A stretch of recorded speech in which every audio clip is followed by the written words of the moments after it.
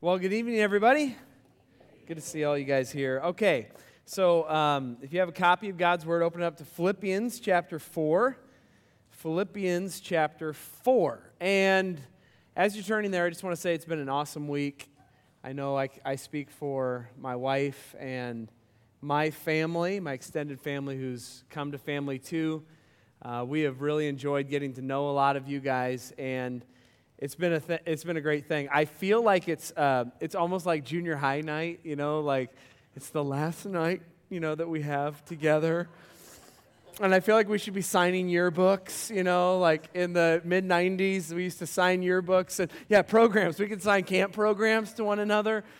And I remember the greatest message I ever got. I got it like 100 times in my junior high program from classmate girls of mine. They would say, "Josh, you're awesome. Never change. Never change." What does that mean? Never change. I mean, in 7th grade, I hadn't hit my growth spurt yet. I'm hoping I change a little bit by next year. Never change. Never change. So I don't think it's really a biblical thing either. Like, if we meet again, I hope you've changed. I hope you become more like Jesus, next time we meet. But I do want to say again tonight, if this Jesus thing is new to you, okay, if this is the first time you're hearing about Christ this week, with Jariah in the morning and myself here in the evening, let's talk, please. We want to talk about Jesus with you, and we want to keep the conversation going. And so I want to share just a couple things on Facebook. You can find Danielle and I on Facebook if you want to connect that way. We definitely do that a lot in our ministry. And so it's Josh, Danielle, one word, and then Daggett, Daggett. You can find us on Facebook. I am on Instagram, though I don't post. I'm a newbie to Instagram. So it's just Josh Daggett, all one word there. And so if you want to connect online, that'd be really cool. If not, that's fine too. If you never want to talk to me again, I guess that's fine. But a really cool thing, I shared it last night, shared the gospel last night, and we had a young man after the service come and find me, and he trusted Christ right over here in this front row last night, so praise the Lord. I promised I wouldn't say his name because he's like, hey, I don't know that I want it fully public yet, but it was a joyful, joyful thing last night. And so if this Jesus gospel, this good news that you're hearing is for the first time, you never want to take it for granted in a setting like this that everybody knows Jesus. So we want to keep the conversation going. And so I had a teenager, my oldest daughter, Marie. She said, "Dad, we have to come to Family 2 next year." Okay, that's a big statement from a 13-year-old. All right, Marie said it. I believe it. That settles it. Amen? But no, we have thoroughly enjoyed being with you guys this week. It's been an awesome week. So let's read God's Word together, Philippians chapter 4, verses 1 through 7. Philippians chapter 4. "So then, my brothers, you are dearly loved and longed for, my joy and crown. In this manner, stand firm in the Lord, dear friends. I urge Euodia and I urge Syntyche to agree in the Lord. Yes, I also ask you, true companion, or Syzygus, to help these women who have contended for the gospel at my side, along with Clement and the rest of my co-workers, whose name are in the book of life. Rejoice in the Lord always. I will say it again. Rejoice. Let your graciousness be known to everyone. The Lord is near. Don't worry about anything, but in everything, through prayer and petition, with thanksgiving, let your requests be made known to God. And the peace of God, which surpasses every thought, will guard your hearts and your minds in Christ Jesus." Praise God for the reading and the hearing of His Word. Let's open our time in prayer. Father, thank you for the singing that we've got to do this week. God, it has been amazing to sing gospel truth. Lord, we love it. And Lord, we love hearing gospel truth. We love processing gospel truth. And Lord, we love all of this because your grace shone down into our hearts at a moment in time and you saved us. not by works of righteousness which we have done, but according to your mercy, you caused us to be born again. So we love truth tonight, and we freely admit, Jesus, that we are not the author of our new desires to sing to you and to read your word and to love the gospel. So thank you, Jesus. Thanks for finding sinners like us and changing the trajectory of our lives. Thank you for the young man you saved even last night in row 1 after service. God, we give you all the praise, all the glory. And God, we ask for more. And we know that you are glorified in being the giver, and we are satisfied in being the receiver. So God, make us good receivers tonight in Jesus' name. Amen. So the title of tonight's message is Facing the Giant of Worry. And a lady in our church called me the other day and said, "Hey, Pastor, can we meet?" And so I met with her and our counseling pastor, and she came to our office with about 3 sheets of paper. And she came up into our office, and she said, I just need to sit with some counselors who can talk to me. So she sat down, and we kind of talked through, the weather and things like that. And I said, okay, let's get right down to the heart of it. Let's pray and get into it. So she asked me to pray, and so I prayed. And then after prayer, she was visibly shaking like this, like her papers were like this in her hand. And I'm like, okay, this is different. And you could feel the tension in the room. You could feel the weight of her anxiety in the room. And she gave me the sheet and said, "Pastor, I can't even read the letter that I wrote. I'm so nervous right now. I'm so just overwhelmed with emotion." So I received the letter, and I'm like, it was kind of weird because I'm reading the woman's letter to her that she wrote. And as I read, she visibly just shook. Her legs were shaking, her arms were shaking. It was a very hard letter to read because there's a lot of things going on in her life that are very difficult and very sinful and struggling. And when we got done reading the letter, we began to dive into her anxiety, her worry, and her fear. And over the next hour, she began to unpack all the different ways that she was experiencing anxiety and fear. And in one of the stories that she told us, she said, "Pastor, I get so anxious and I get so worried about things that I came home one day from substitute teaching at school," and she said, "and I couldn't handle my worry and my thoughts were just running away from me. And so I took my 3 boys and I threw them into the car and I just drove." And I'm like, where did you drive to? And she said, "I just drove. I drove for 4 hours. I'm like, 4 hours? You drove for 4 hours? Where? And she's like, wherever I wanted, because the rhythm of the road was the only thing that cleared my mind. And she said, and then I come home and I don't know what to do. And she said, so I literally just open my Bible and I start reading, and I feel like a horrible mom because I'm supposed to be making supper and taking care of my boys, but I don't know what else to do. So I just read my Bible expecting that maybe that will help me." Another young man in our church struggled mightily with worry, fear, and depression. I mentioned him a couple nights ago. He was the young man who committed suicide at the age of 17. And this guy's name was Ezra, and Ezra was really standoffish at church. He would come, but he was kind of like, stiff-arming all of it, And I would like try to make conversation with him, and he would just look at me, and he would just be like, "Whatever, dude. I don't believe the gospel. Get away from me." He was a trouble at youth group.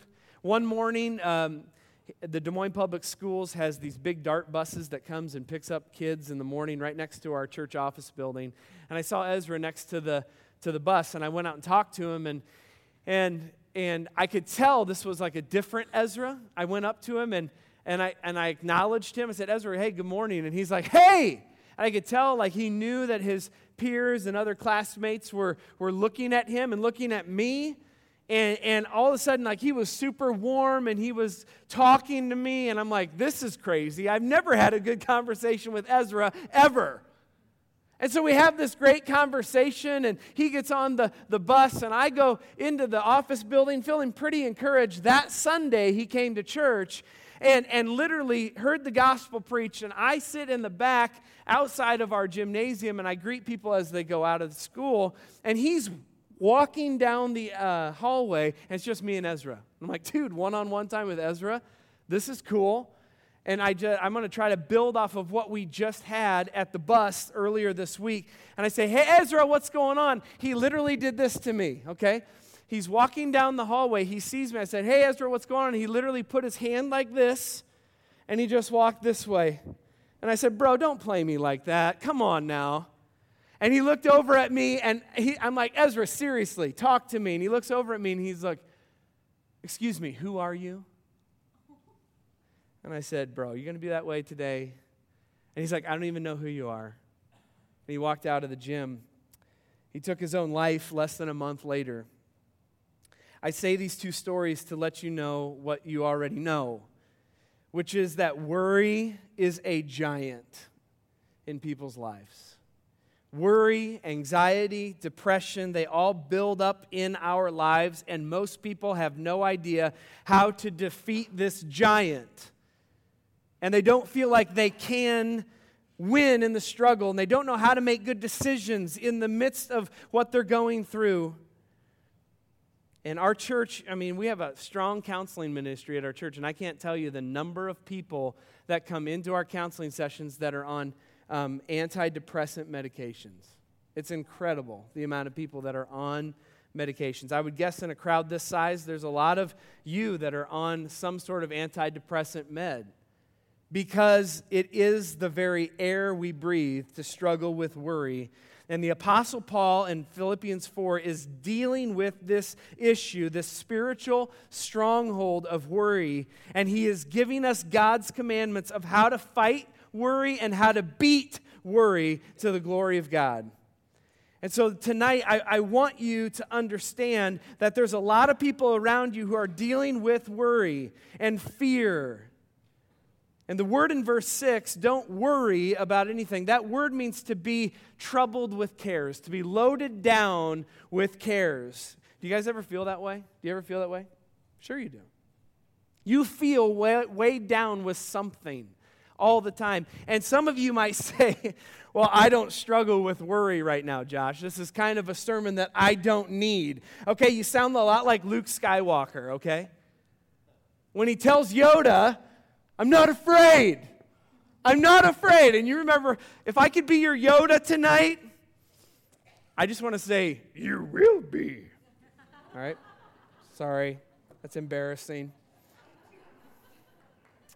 But it was pretty good, right? Wasn't that good? That was good. Preach! All right, the rest of my sermon's in Yoda voice. Kidding. No, but Yoda told Luke, you will be.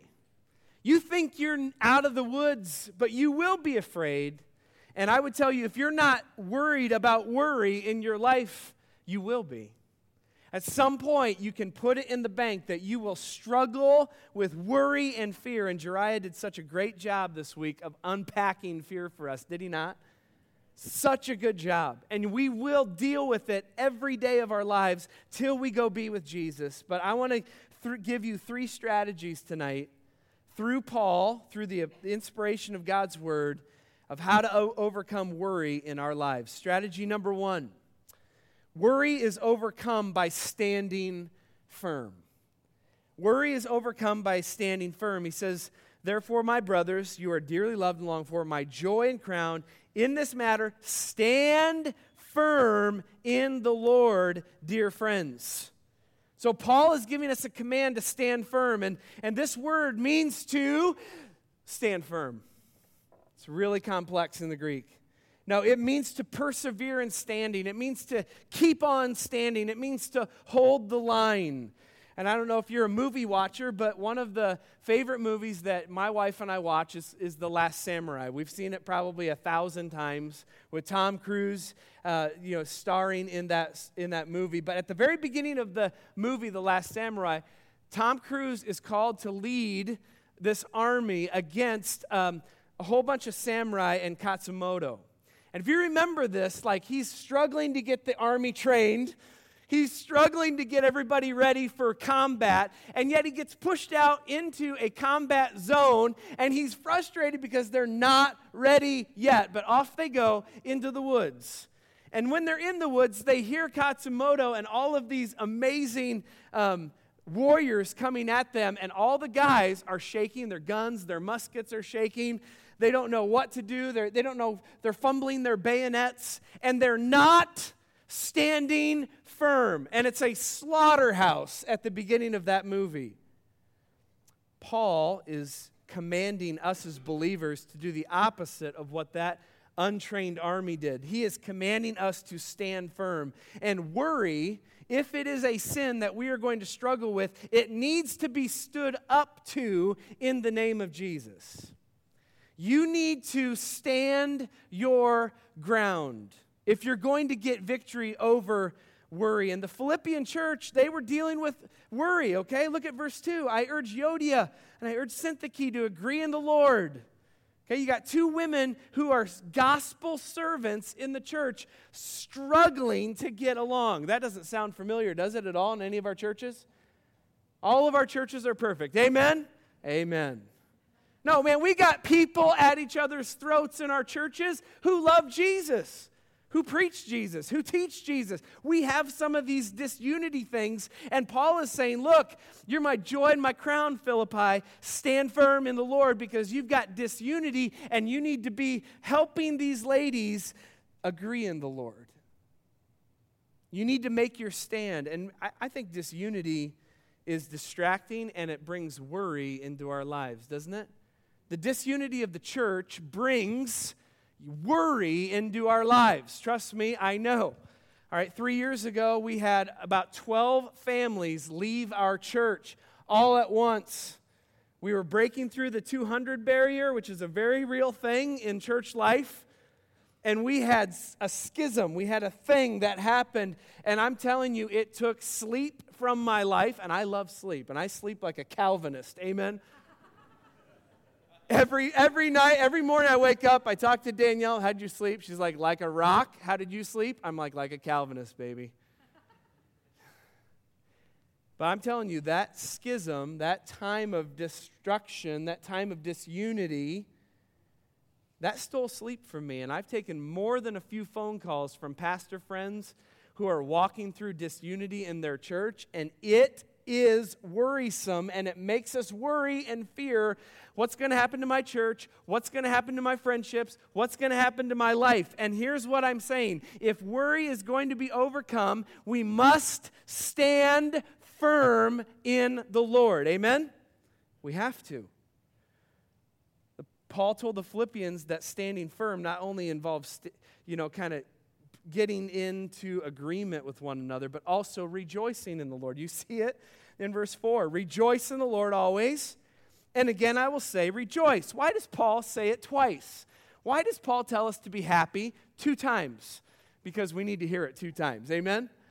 I think our natural propensity to worry steals joy out of our souls, and when joy is stolen out of our lives, we begin to worry and not rejoice. And that's why Paul says, stand firm in the Lord and rejoice in the Lord.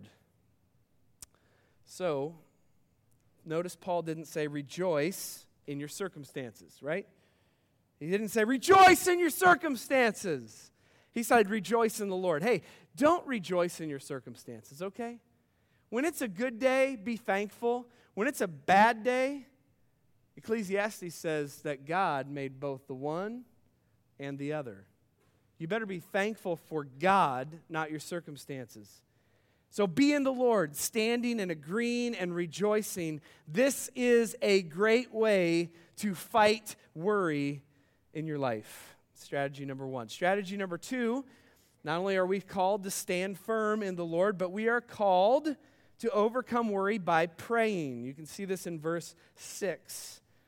Paul says, don't worry about anything, but in everything through prayer and petition with thanksgiving, let your requests be made known to God. So Paul says that we can overcome worry not only by standing firm in the Lord, but by praying as well. So I got to ask you, are you praying, Christian? Are you praying?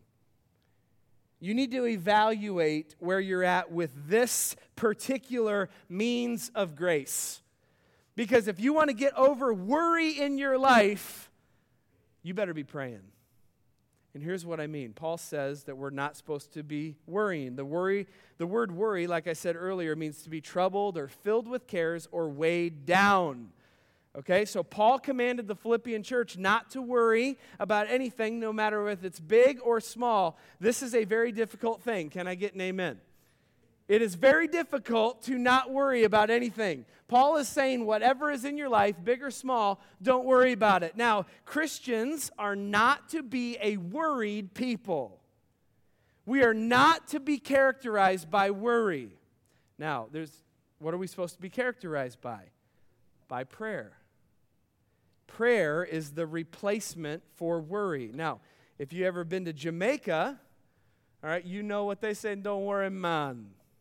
Don't worry, man.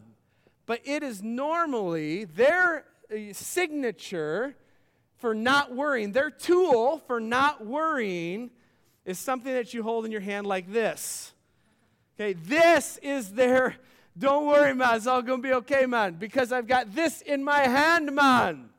All right, that's one way to do it. All right, Elsa from Disney is going to tell you to just let it go. I've seen that movie way too many times. 4 daughters, 6,000 views of that movie at least. And so I don't want to sing it for you because that would not be edifying for you nor for me. But what she's going to say, I hear that. But listen, what she's going to tell you is just let it go. You don't want to worry? Let it go. Start shooting ice out of your hands. Like, that's what you need to do. Okay, that's Elsa's big strategy for helping you with your worry. Okay, the Apostle Paul is going to say, don't be worried, but instead put off worry, Ephesians chapter 4, and then put on prayer. Prayer is the great put on for the Christian who is worried. If you are worried, pray. What does Paul say? Don't worry about anything, but through prayer and petition and thanksgiving. Prayer is a very common word here for prayer, conversations with God. 1 Timothy chapter 2, verse 5. There is one mediator between God and man, the man, Christ Jesus. Jesus has died, and he is risen again from the dead, and he now mediates, he now intercedes to God the Father for us, and all God's people said, amen. That is the word for prayer here, conversations with God. You want to fight worry in your life? Pray. Just do the very simple thing called prayer. Secondly, supplication. This means to make an entreaty. This is more of a plea. Okay, this is when you are really desperate in your heart and mind regarding worry in your life, and it moves you into a prayer meeting or some kind of prayer rhythm in your life where you are pleading with God for something. It reminds me of Luke 18, 1 through 8, the persisting widow. Okay, do you remember this parable that Jesus told? There is this widow who wants justice, and she comes to an ungodly, God-fearing judge and says, give me justice, man. And the judge is like, get out of here. And she comes back the next day, and she says, give me justice, man. And he's like, get out of here. And she comes back again, give me justice. Get out of here. And then the guy becomes so sick and tired of her pestering supplication that he's like, I don't even love God. I don't fear God. I don't even like people very much. But this widow is wearing me out. So I'm just going to give her whatever she wants. So Jesus tells the parable, and he says, will not God in heaven do this and much more for his elect who cry out to him day and night? That's awesome. You want to fight worry in your life? Supplicate. All right? Entreat God. Be persistent with your prayers. Thanksgiving. You should do all of it with an attitude of thanksgiving and prayer. Our Father who art in heaven, hallowed be your name. Wow, that's awesome. Starts your pattern of prayer in the morning with thanksgiving. You want to fight worry in your life and overcome it? Be a grateful person.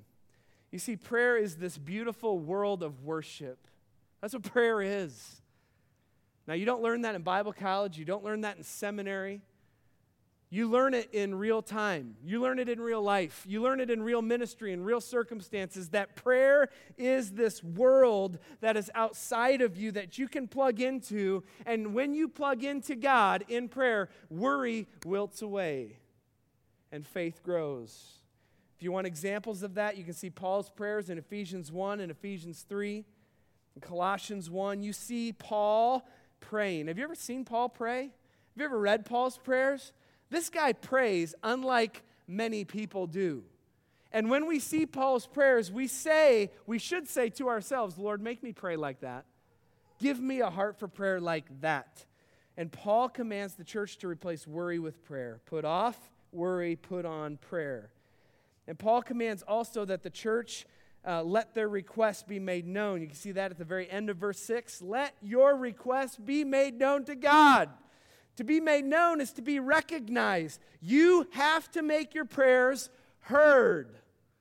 There is something beautiful about your lips moving and literally audible noises coming out of your mouth of supplication to God. There is something beautiful about it. There is something soothing about it. There is something outletting about that action. So, church, we can't just be silent prayers. Paul said if we're going to beat worry, we have to talk to God out loud. There's just a few examples of things that I have been known for a long time, but in the last few years, God has really been revealing to me as more and more important. I was so pumped when this camp put a walking path around this ground. Amen? Isn't this so cool?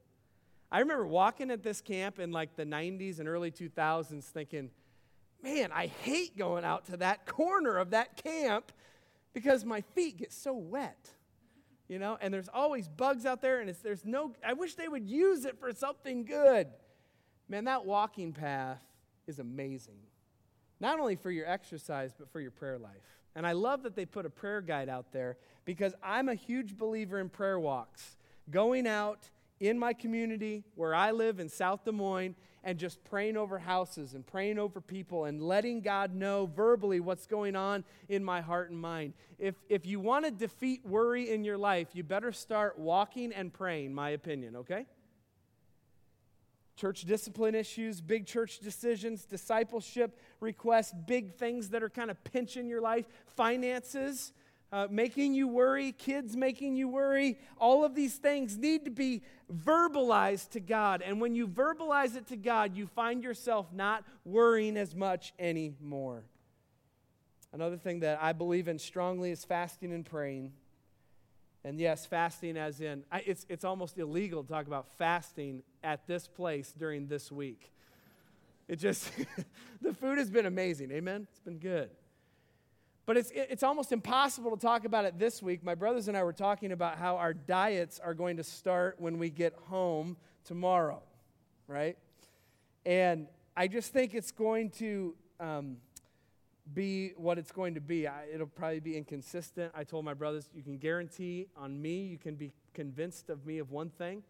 I will diet tomorrow, and after that, it'll be very inconsistent, okay? But listen, fasting and prayer, I am serious about that. In my ministry and in my life, giving up meals to pray. Giving up food so that you can have more of Jesus. Giving up food physically so that you can have the bread of life spiritually in your life, Jesus Christ. Fasting and prayer is huge, and we have a prayer team as well at our church that prays at 6 a.m. on Friday mornings every week. And we're praying for the lost souls of our community. We're praying for our church. We're praying for issues. And I believe wholeheartedly that worry is overcome by prayer. And I want to ask you again, Christians, do you have it in your life? Strategy number 3, worry is overcome not only by standing firm and praying, but finally by God's peace. And this is in verse 7. The peace of God, which surpasses all thought, will guard your hearts and minds in Christ Jesus. Paul says in this verse that our worry can be overcome through prayer, and the result of prayer will be the peace of God, which surpasses every thought that we have, and that peace will literally guard our hearts and minds in Christ Jesus. This is an amazing promise for you when you pray. When you pray, worry will dissipate, and then this is how awesome God is. God gives you good stuff while you pray, and after you pray. He gives you what? His peace. Okay, the word peace there means tranquility, safety, and security. The peace of God will come into your heart as you pray. Okay, I was thinking about this just yesterday. A good picture of this is my little 18-month-old Salome.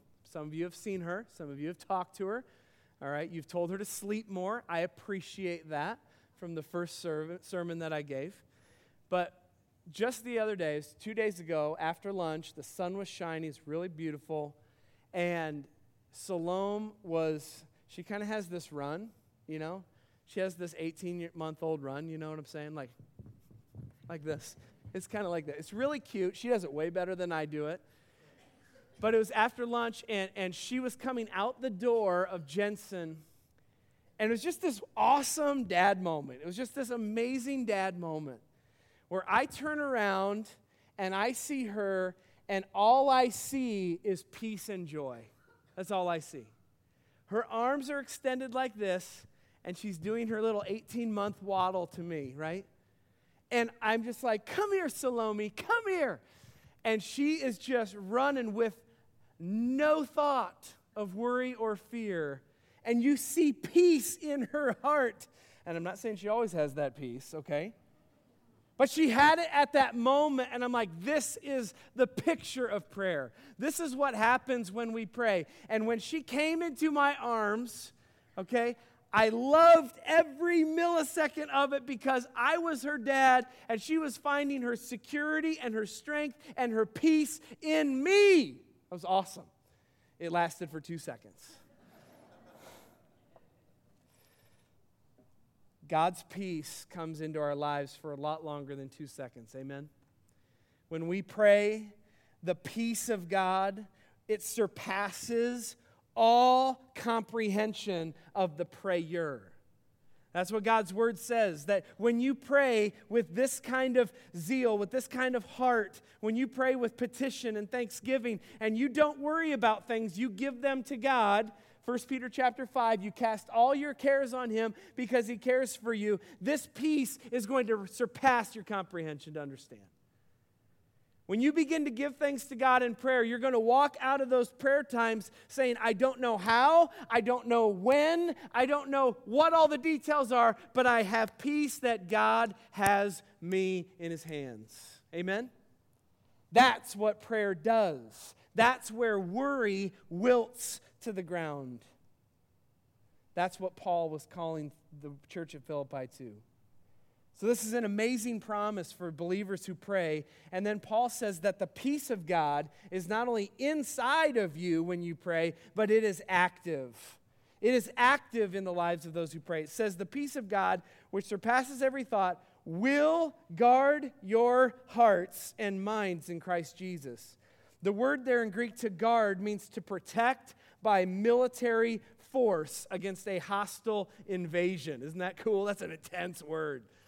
It is literally this idea that God, his peace, is surrounding your heart, and it is like fully ready to go for war for any invading thoughts of worry, anxiety, and fear that want to come in. That's awesome.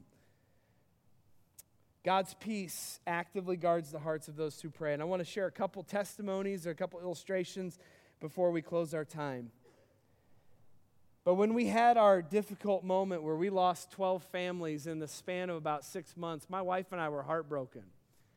Because a lot of these families we had led to Jesus. A lot of these families we had baptized. A lot of these families we had personally discipled. And it was a very painful time for us. And we gave these individuals to God in prayer, not once, not twice. You got to do it every day, amen? 1,000 times over, we are praying for these families and saying, Lord, whatever your will is, we love them. We want the best for them. Whatever your will is for them, God, let it be done and give us joy and peace in the midst of it. And God literally surrounded my wife and I with his peace, and it was very powerful.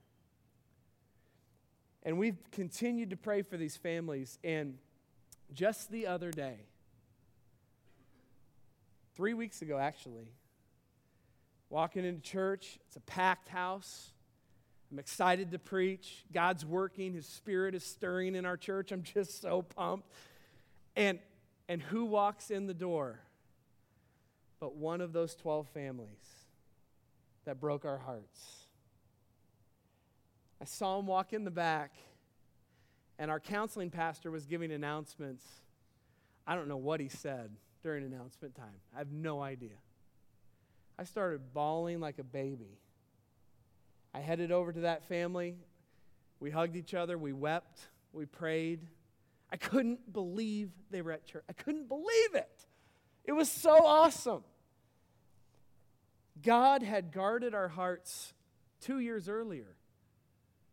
And he set it up for that moment. And I can't explain to you the worship. Like, we prayed and worshiped God in the back of the gym. And I got done praying with them, and I looked at them, and I said, I'm done. I don't even want to preach. Service is over. I wanted to go up on stage and say, we're going to be done with the singing, and we're going to close in prayer because God is so awesome. Another story that just happened when we were considering building or buying this grocery store, right? You know, we're buying a grocery store, and we're turning it into a church. Well, we got down into this place financially where we needed to make a really big decision about whether we were going to buy this building or not. And so I've got all my bean counters in there, my finance team, and I got all my elders in the room, and we're meeting in this room, and we're trying to make these decisions. And I'm worried, right? I'm worried, like, Lord, what do you want? This is an awesome opportunity. I don't know what to do. I'm the lead pastor. Everybody's looking at me in the room. Like, God, what do you want me to do? And I'm worried. I'm just worried about it. We meet, and the finance team, all my bean counters are saying, Pastor, unless we see God do something really big, we don't know that we're fully in on this. And the elders were kind of like, yeah, we kind of need to see God do something. And I said, well, God, do something. I mean, what do you want? What do you want to see God do? And I said, would $100,000 in our bank account in additional funds, would that do it? Would that move you to a place where you'd be like, sign off on it, let's go for this grocery store?